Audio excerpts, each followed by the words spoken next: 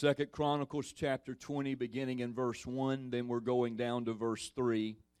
It happened after this that the people of Moab, with the people of Ammon and others with them, besides the Amorites, came to do battle against Jehoshaphat.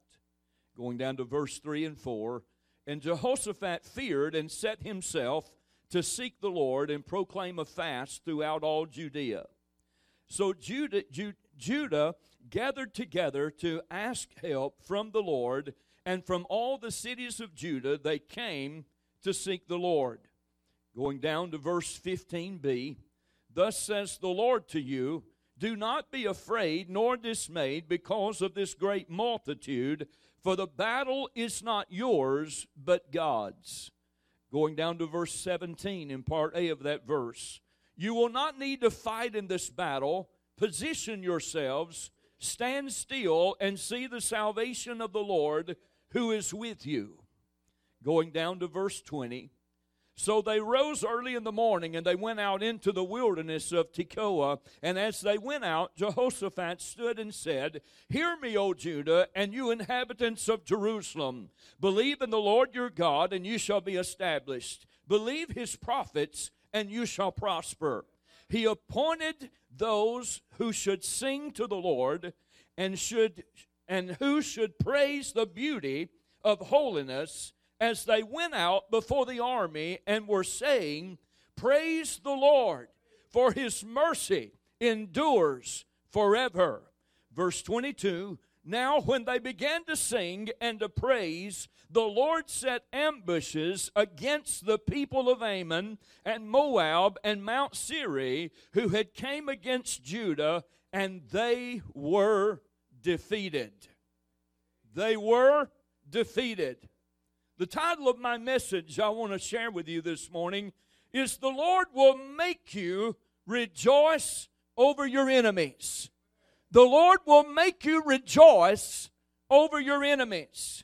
Now, I want to clarify a few things that I know that in this story we're talking about a physical enemy. We're talking about three different nations that come against Jehoshaphat and the children of Israel and came to do war against them and to challenge them in battle, to take over their land and to take over their possessions and to take over what they had. But I want you to understand that even though we may not be in a situation that we're in a physical warfare, that we're being threatened to lose whatever we have, yet we are in a war because we're in a spiritual war against one who is seeking whom he may devour on a daily basis. He wants to steal what you have. He wants to destroy your family. He wants to steal your health. He wants to steal your vision. He wants to destroy your dreams.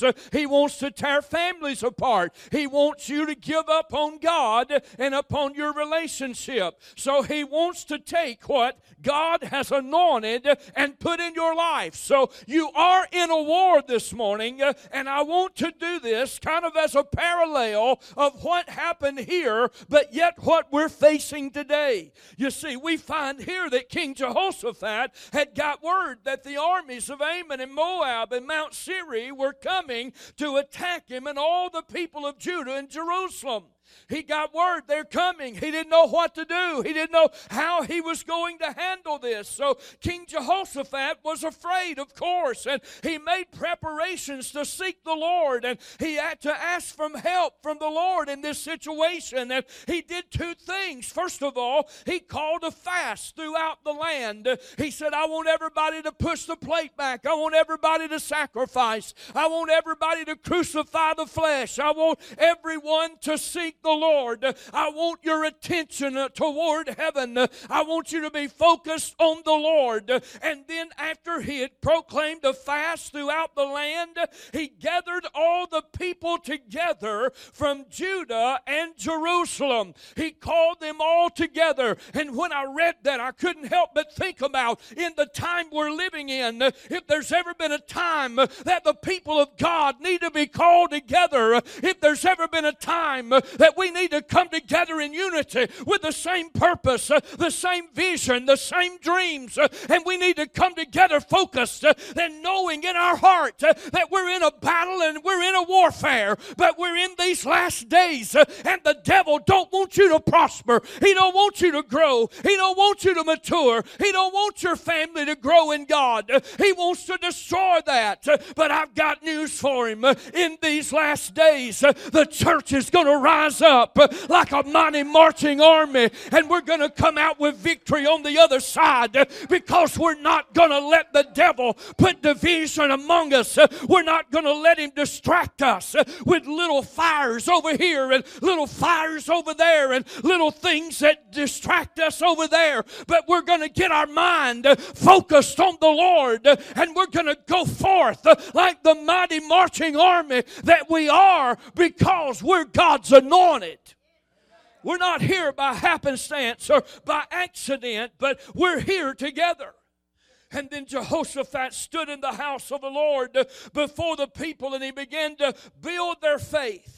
He called a fast, he called them together, and then he gathered in the sanctuary, in the place of worship, and he began to work on building their faith.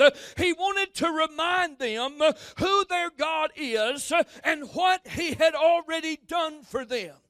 Sometimes we get so caught up in our circumstances and in our problems and in our distractions that we lose sight of who He really is. We need to be reminded sometimes that He's the one that has opened the doors when nobody else could open the door. He's the one that brought the money in when we didn't know where the finances was coming from. He's the one that's healed our body when the doctor said it's over and you ain't gonna make it. We need to be reminded that God's still in control, and that God's still a deliverer, and God's still a healer, and God's not dead this morning. But God is still very much alive, and He's real. Jehoshaphat began to remind the children of Israel. He began to say, "O Lord God of our fathers, are you not the God in heaven? Do you not rule over all the kingdoms of the nations? In your hand is there not power and might, so that no one is able to withstand you, that no one can overpower you?" He said, "Are you not our God, who drove out the inhabitants of this land before the people of Israel and gave it to the descendants of Abraham, who you said was your friend forever, who is our father? Did you not give them this? Did you not tell them that they were going to receive this?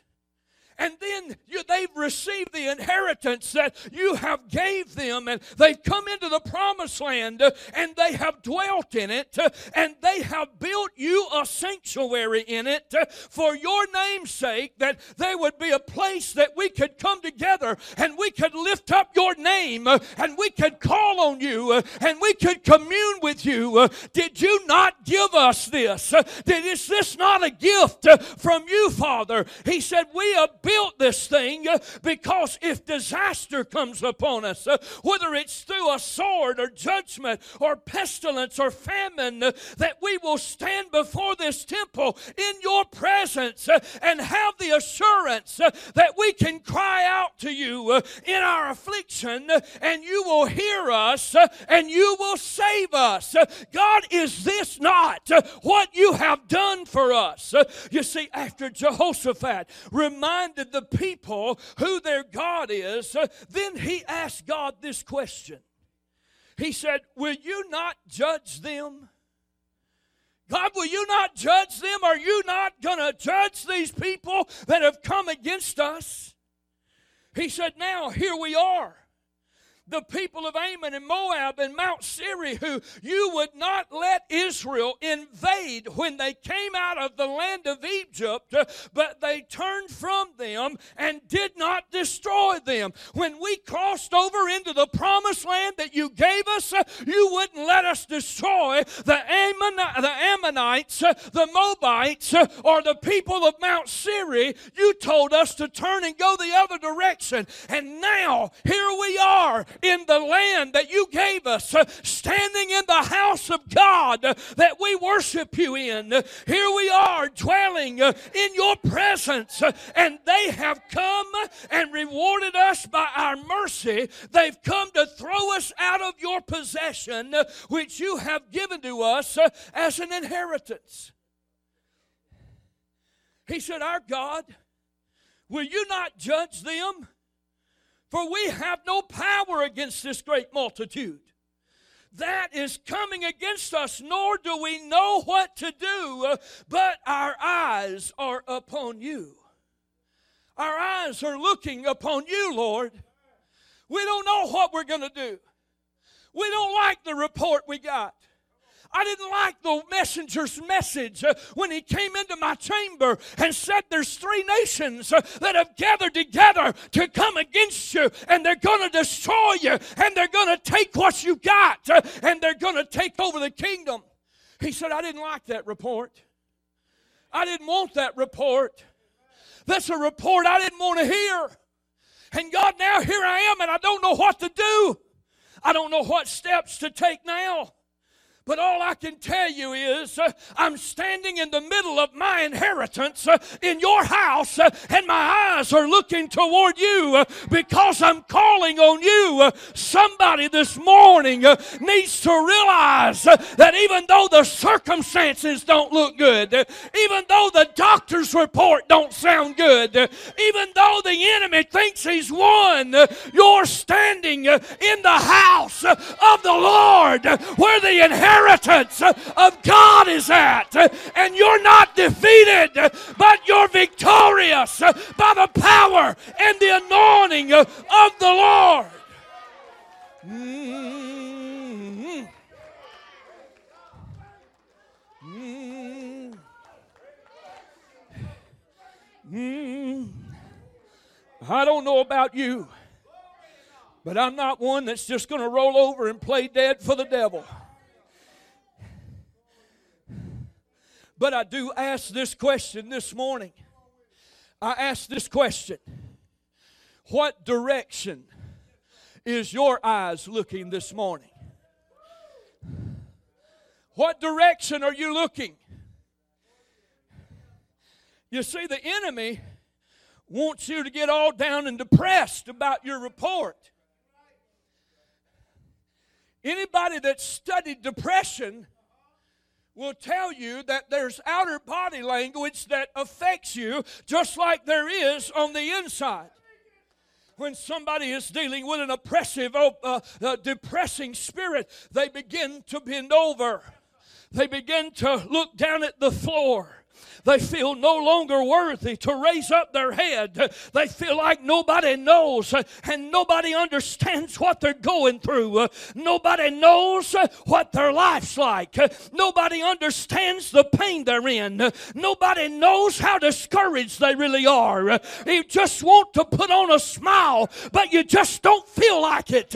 You just can't muster one up. And that's what the devil wants you to do this morning. But I got news for him. I'm not going to bow my head. I'm going to lift it up to the hills in where my help comes from. Woo! Mm.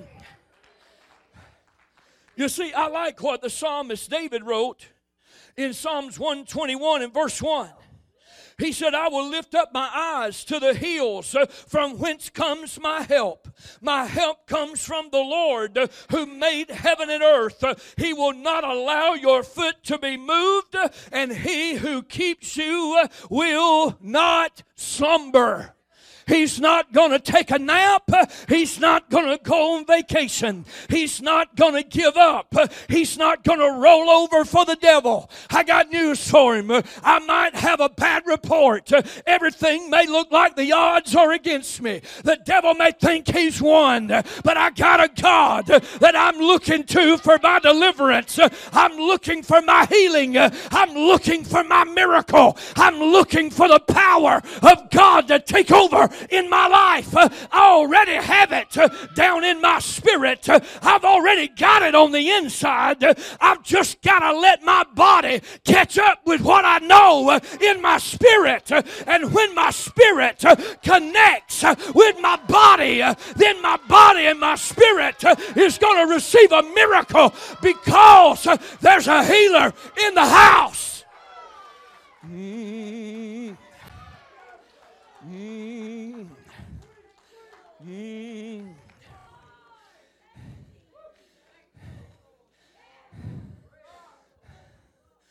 You see, Jehoshaphat and the children of Israel was in circumstances they didn't know how they were going to handle. All they knew is where they were looking. And they were looking toward heaven. But as they're looking toward heaven, and they're calling on God, and they're petitioning the Lord, and they've been fasting, and now they're gathered together in the same place in the inheritance of the land that God gave them, standing in the house of the Lord that was dedicated to lift up His name. Here they are. But the Lord God, the Lord gave Jehoshaphat and all the people the assurance that He was going to give them victory. Here they are. They've gathered together. They're in the house of God. And then the Spirit of the Lord came upon a young man in the congregation named Jehaziel, who was the son of Zechariah. And this was the word that came out of his mouth. He said, "Listen, all you of Judah and you inhabitants of Jerusalem, and you King Jehoshaphat, thus says the Lord to you, do not be afraid nor dismayed because of this great multitude, for the battle is not yours, but it's God's. Tomorrow, go down against them. But you will not need to fight in this battle, but position yourself. Stand still and see the salvation of the Lord who is with you. Do not fear or be dismayed. Tomorrow go down against them, for the Lord is with you."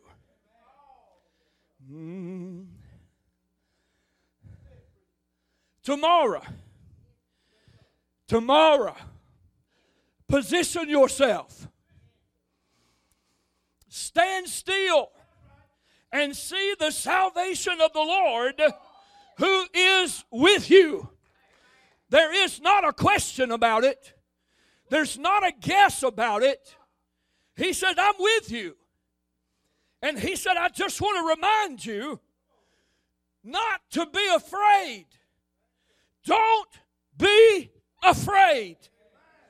And don't be dismayed, but go out against them, for the Lord is with you." Now, King Jehoshaphat gave the people instructions as they were making their way to the location where the battle would take place. They got the assurance they needed through the prophetic word that came from the Lord. Tomorrow is here. It's already here. It's come.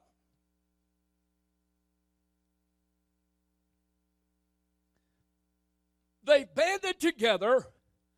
Now they're on their way to the location where the battle's going to take place. You're going into the deep depths of the fiery hot. You're going to the front lines of the battle. Tomorrow, you're going to the front lines of the battle.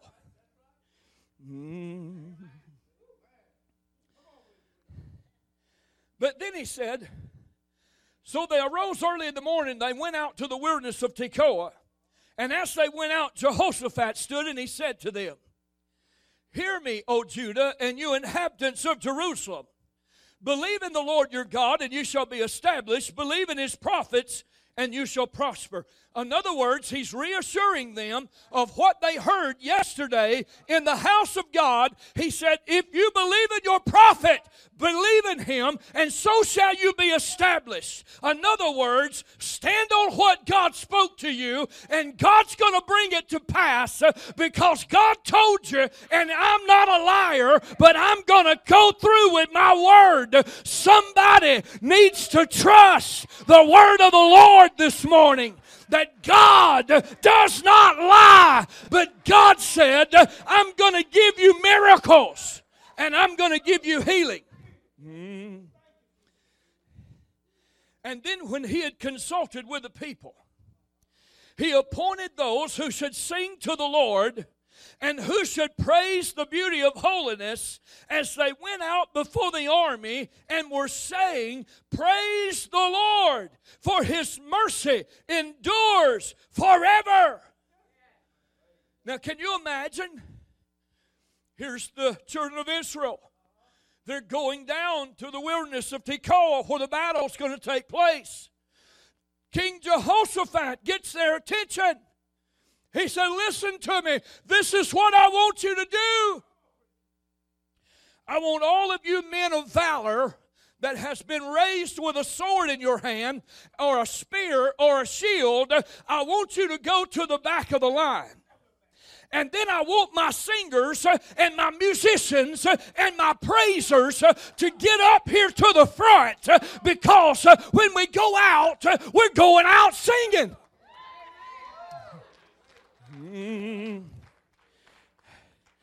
Now, I want to stay here for just a moment. You see, we don't think that would make good logic. That's not good sense. You're going out to where there's 3 nations of people that's gathered together collectively and has intentions of going to war with you. They didn't come to sing. They didn't come to worship. They come to fight. And you're going to take the men of valor and put them in the back.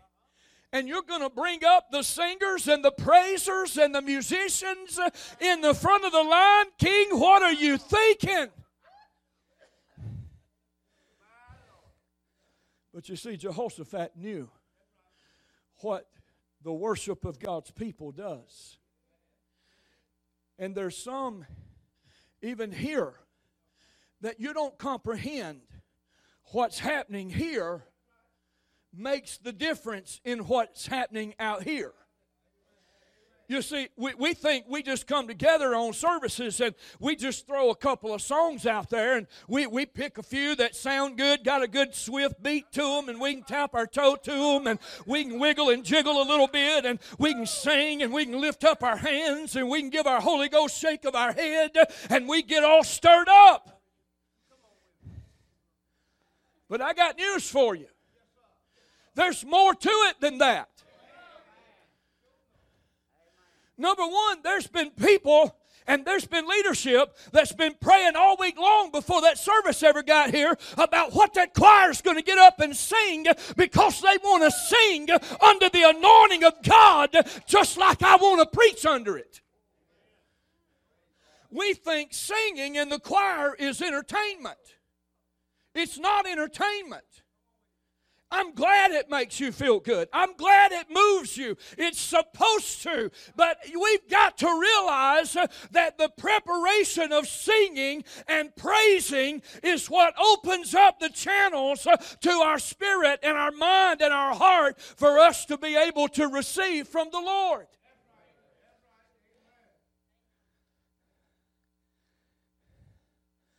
What they're doing up there is not entertaining you. They're not trying to show off how good they can sing. They're not trying to be boastful about their talent. They're not trying to say, look at me, listen to what I can do. That's not what they're there for. And if they was up there for that, I'd set their tail down. Because they don't need to be up there for that. That's not what they're there for. They're there to lead us into the presence of God, that we can be prepared to receive and to be accepted of what God is going to do in the anointing. It's to prepare the spiritual channel of our spirit to open up to the Lord. It's not there for your entertainment. There's too much prayer, preparation, practice, and anointing that goes into it for you to come in on Sunday morning and be entertained. It's not to entertain you.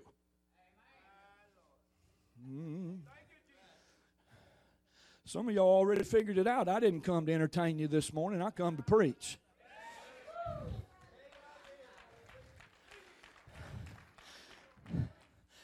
I know some of you can get off of your soapbox because I used the word tail a while ago, but that's all right.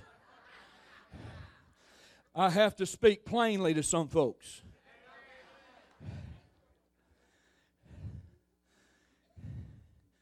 You see, Jehoshaphat knew what God was about to do.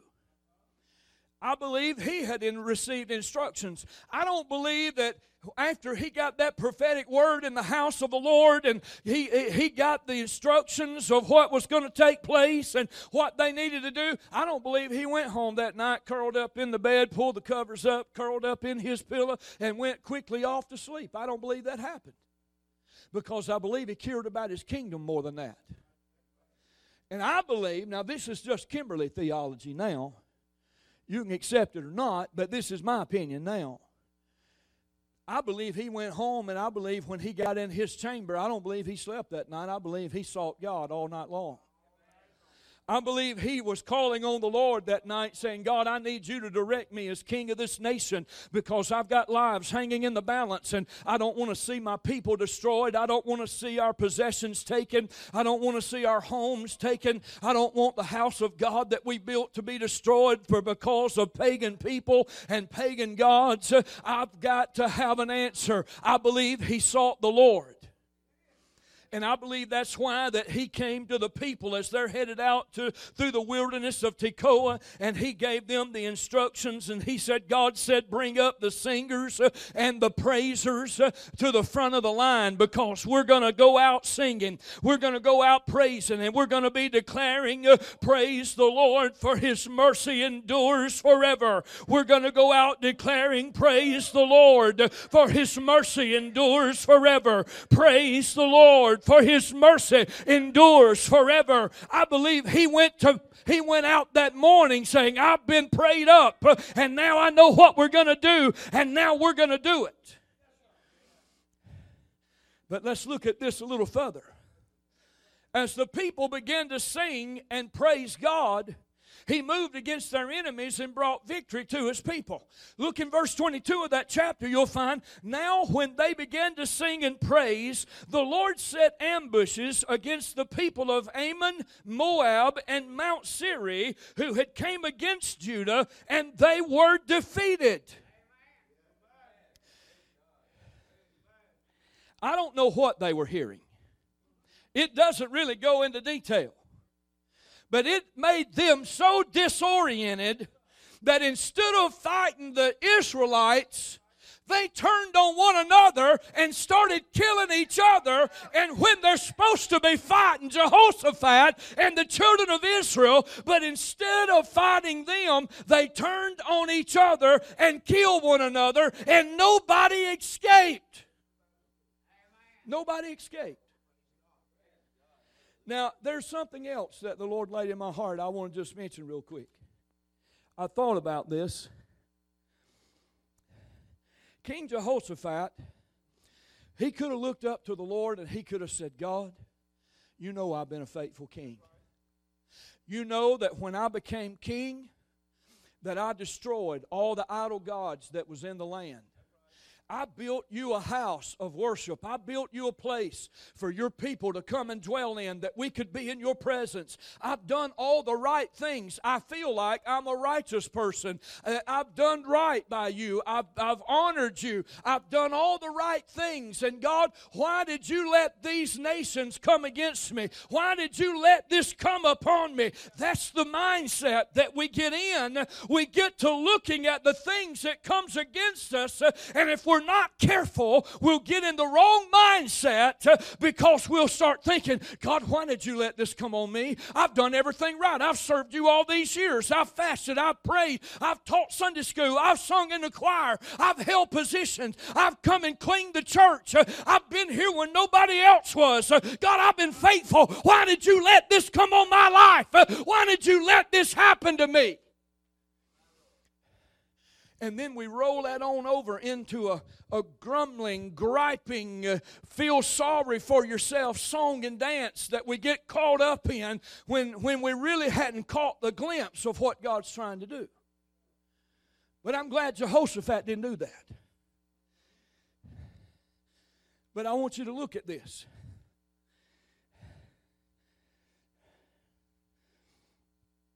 When they begin to sing and begin to praise, they turned on one another, they began to kill one another, and they were defeated. Now, as King Jehoshaphat and the people reached the place where the battle was to take place, they saw the results of God's power moving in their behalf. Can you imagine what they thought when they got to the hillside on the horizon overlooking the valley of Tekoa, and they looked down there and they're already started the fight, and they've already started the war, and they're killing one another, and they're throwing spears at each other, and they're stabbing each other with swords, and people are falling left and right, and they ain't done anything except standing up here on the hillside watching. All they did was come to church and sing a few songs. All they did was get anointed in their singing. All they did was be obedient to what God told them to do. King Jehoshaphat didn't get in this poor, pitiful me story. He said, God, I don't know what to do, but I know how I'm going to do it. I'm going to talk to you and see what you want me to do. And then he followed the instructions. But let's look a little further.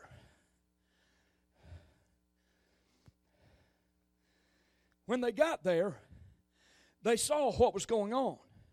They saw all the dead bodies of their enemies lying on the ground dead, and none of them escaped. Then when they went down from the top of the horizon they were watching the battle from, and they began to examine through the bodies, they found among the bodies an abundance of valuables and precious jewels, so much that it took them 3 days to gather all the spoils. Now look at this. What they thought was a destruction, what they thought was a tragedy, what they thought was a mishap on God's part because He let these nations come against the children of Israel, look how God turned the tables. God not only gave them victory and they didn't have to lift a finger, but God brought them so much finances that it took them 3 days to take it back to their house.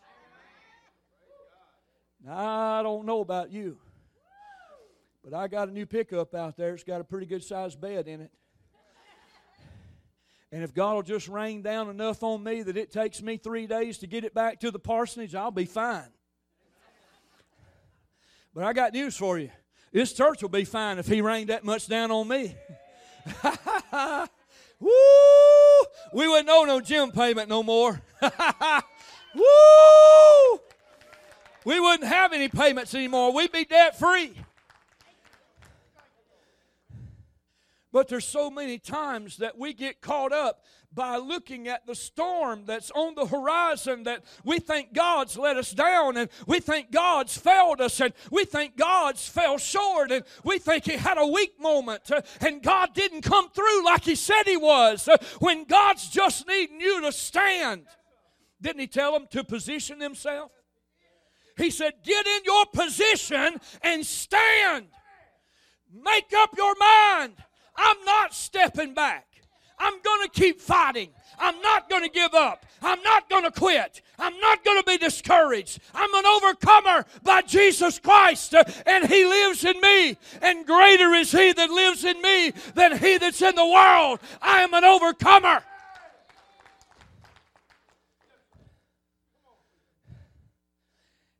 They found so many valuable things that it took them 3 days to get it all together. God not only gave them victory over their enemies that came to destroy them, but God took care of their financial needs by giving them all the spoils that the enemy had brought with them. Now, that's another thing that don't make any sense. If you know you're going to do war, you're going to only take with you the things you need to do battle with. Why did these three nations bring jewels and valuables and possessions and all that? I got news for you. They brought it because God's people needed it. He just made the devil transport it so it didn't cost them any postage.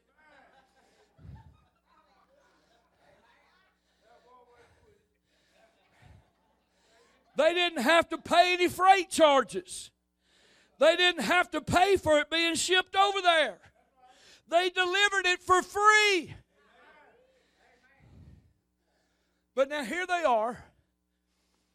They've got victory. Their enemies have killed themselves.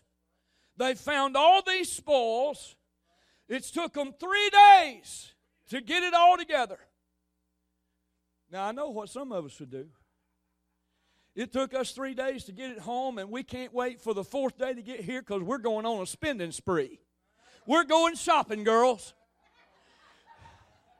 Woo! Look out, shopping malls, because I'm about to hit you with a big shot.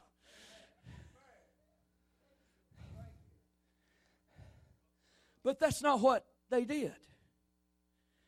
On the 4th day, after they took 3 days to get all the wealth home, on the 4th day, they assembled together and they blessed the Lord for giving them victory.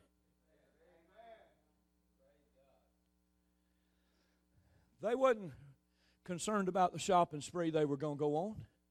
They wasn't concerned about what they were going to do with what they found. They were glad they had it. It took them 3 days to get it there, but they knew who brought it to them. And they said, we got to bless the Lord. We got to magnify God. So the 4th day, they assembled together and they blessed the Lord for giving them victory. King Jehoshaphat and all the people returned to Judah and Jerusalem with great joy. There had been great sorrow that had came upon the land. They thought destruction was coming. They thought slavery was possible. They thought of losing their family members. They thought of losing their possessions. They thought of losing their homes. They thought of losing everything that they had gained by going into this new promised land. They had been under a heavy burden. They had been under a heavy load. There was a weight on them because they were fearing destruction. But then it said King Jehoshaphat and all the people returned to Jerusalem and Judea with great joy. Then they returned to go back to Jerusalem with joy, for the Lord had made them rejoice over their enemies. You may be in a dog fight right now. You may be in a scrap match right now. You may be under the gun right now. You may feel like that you've got a heavier burden on your life than you've ever had it before. But if you will keep your mind and your heart focused on the Lord, God inspired and quickened my heart and my spirit that He would restore your joy. And if He's going to restore the joy, that means He's going to take care of what burdened you down. whether it's a negative report from a doctor, whether it's a problem in the family, whether it's a problem with the business, or whether it's a problem with the kids, whether it's a conflict with your wife or your husband, or whether it's a conflict with a neighbor. God said, I'm going to remove the burden, and I'm going to put you in a place to where you're going to have joy. And if you're going to have joy, it means you're going to have an uplifted spirit. And if you're going to have an uplifted spirit, that means you're going to feel good. You're going to feel like praising. You're going to feel like toe tapping. You're going to feel like singing a new song. You're going to feel like giving the Lord praise. You're not going to just sit back and hold on and say, I ain't going to praise today. You're going to jump up and down. You're going to take a few laps around the building. You're going to get out of your seat and you're going to say, I praise the Lord my God that healed me and delivered me from my burden and lifted me up and anointed me. I'm going to praise Him.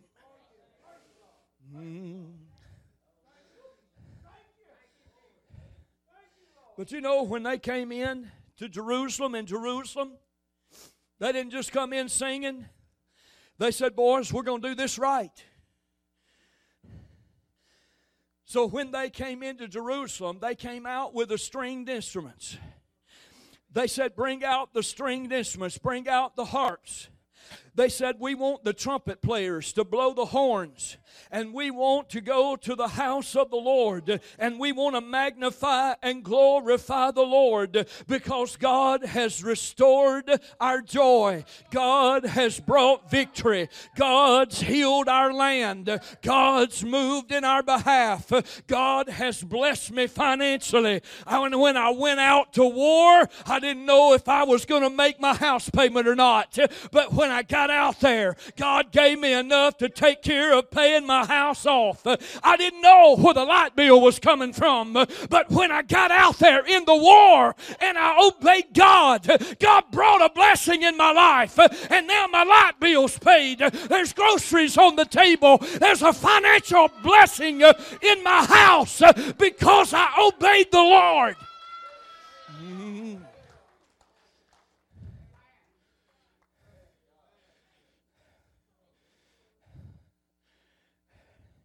We're going to go just a little further, and I'm going to stop if the Lord will let me. God not only showed them His power, defeated their enemy, brought financial miracles into their life, restored joy by relieving them of the burden that they had, but God gave King Jehoshaphat and all the people rest and peace throughout the kingdom. When you read in verses 29 and 30, it said, and the fear of God was on all the kingdoms of those countries when they heard that the Lord had fought against the enemies of Israel. And then the realm of Jehoshaphat was quiet, for his God gave rest all around. Some of you have been fighting in the battle so long, you're afraid that every time you get a little reprieve, every time you get a break, every time you get a breakthrough, you can't enjoy it because you're waiting on the next cloud to make the horizon. You're waiting on the next wave of the storm to hit. You're waiting on the next bad thing to happen in your life. You're waiting on the next tragedy to make itself on the scene and become known. But God said, if you'll just trust me, I'm not only going to bring you out better than you were. I'm not only going to find victory in your life. I'm not only going to bless you financially. I'm not only going to restore your joy and relieve the burden from you. I'm going to give you peace that the devil can't destroy, and he can't raise his head up again, and he can't torment you any longer. He's going to give you peace and joy and rest because God is in control, and there's no devil in hell that can destroy the peace that God's going to bring in your life.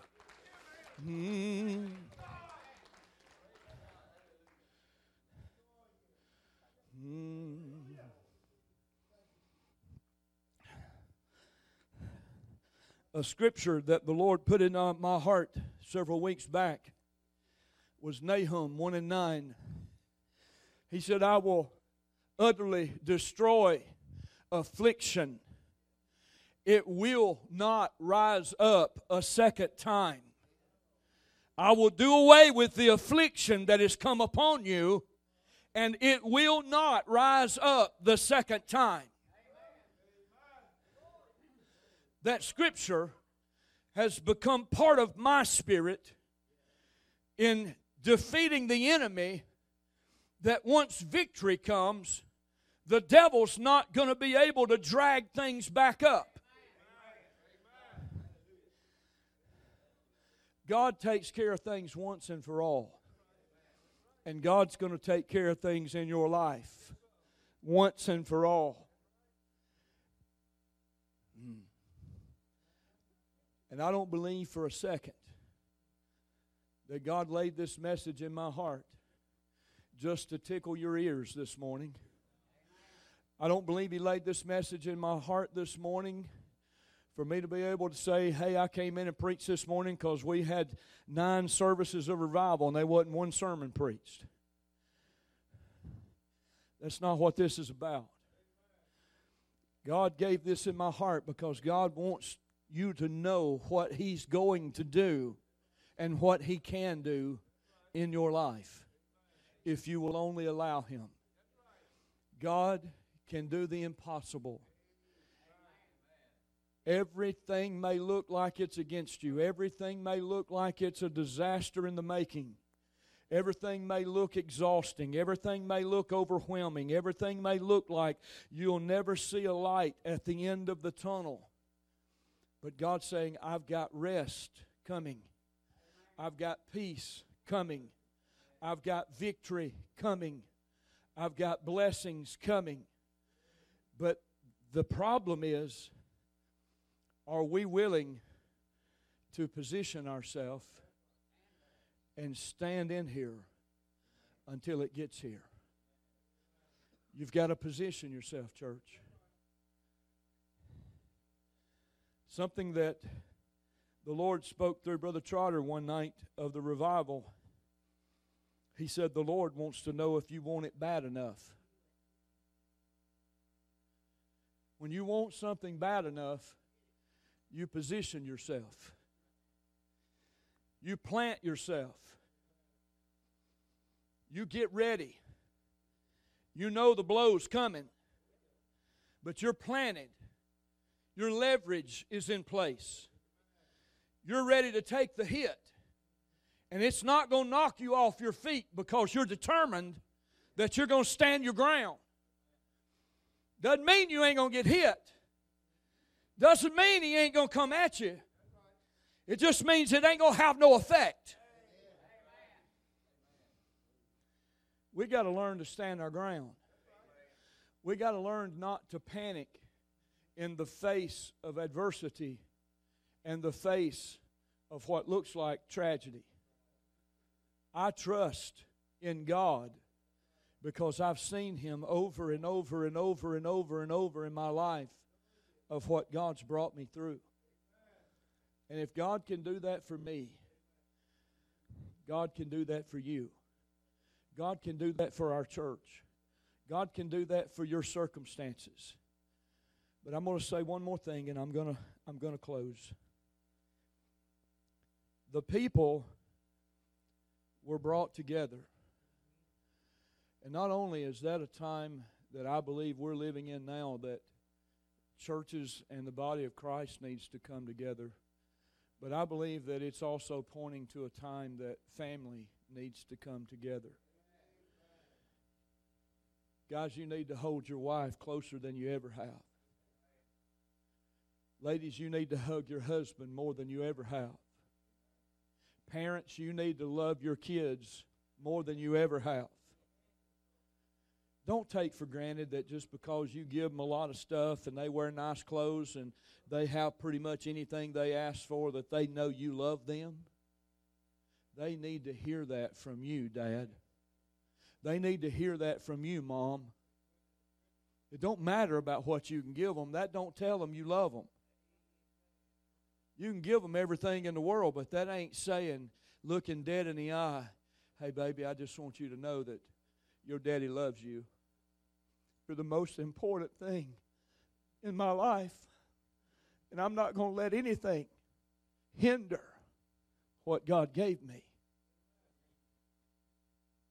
If there's anything God's instilled in my spirit over the last 2 months, is the importance of not wasting a moment's time in loving your family. Because there's not one of us that's guaranteed what tomorrow's going to bring. I'm not going to live my life saying, I wish I'd have said this, and I wish I'd have done this, and I wish I'd have done that. I'm going to live my life saying, I done this. I gave it all. I loved my wife. I loved my children. I loved my grandbabies. I loved my church. I loved my people. And I love my God with everything I've got.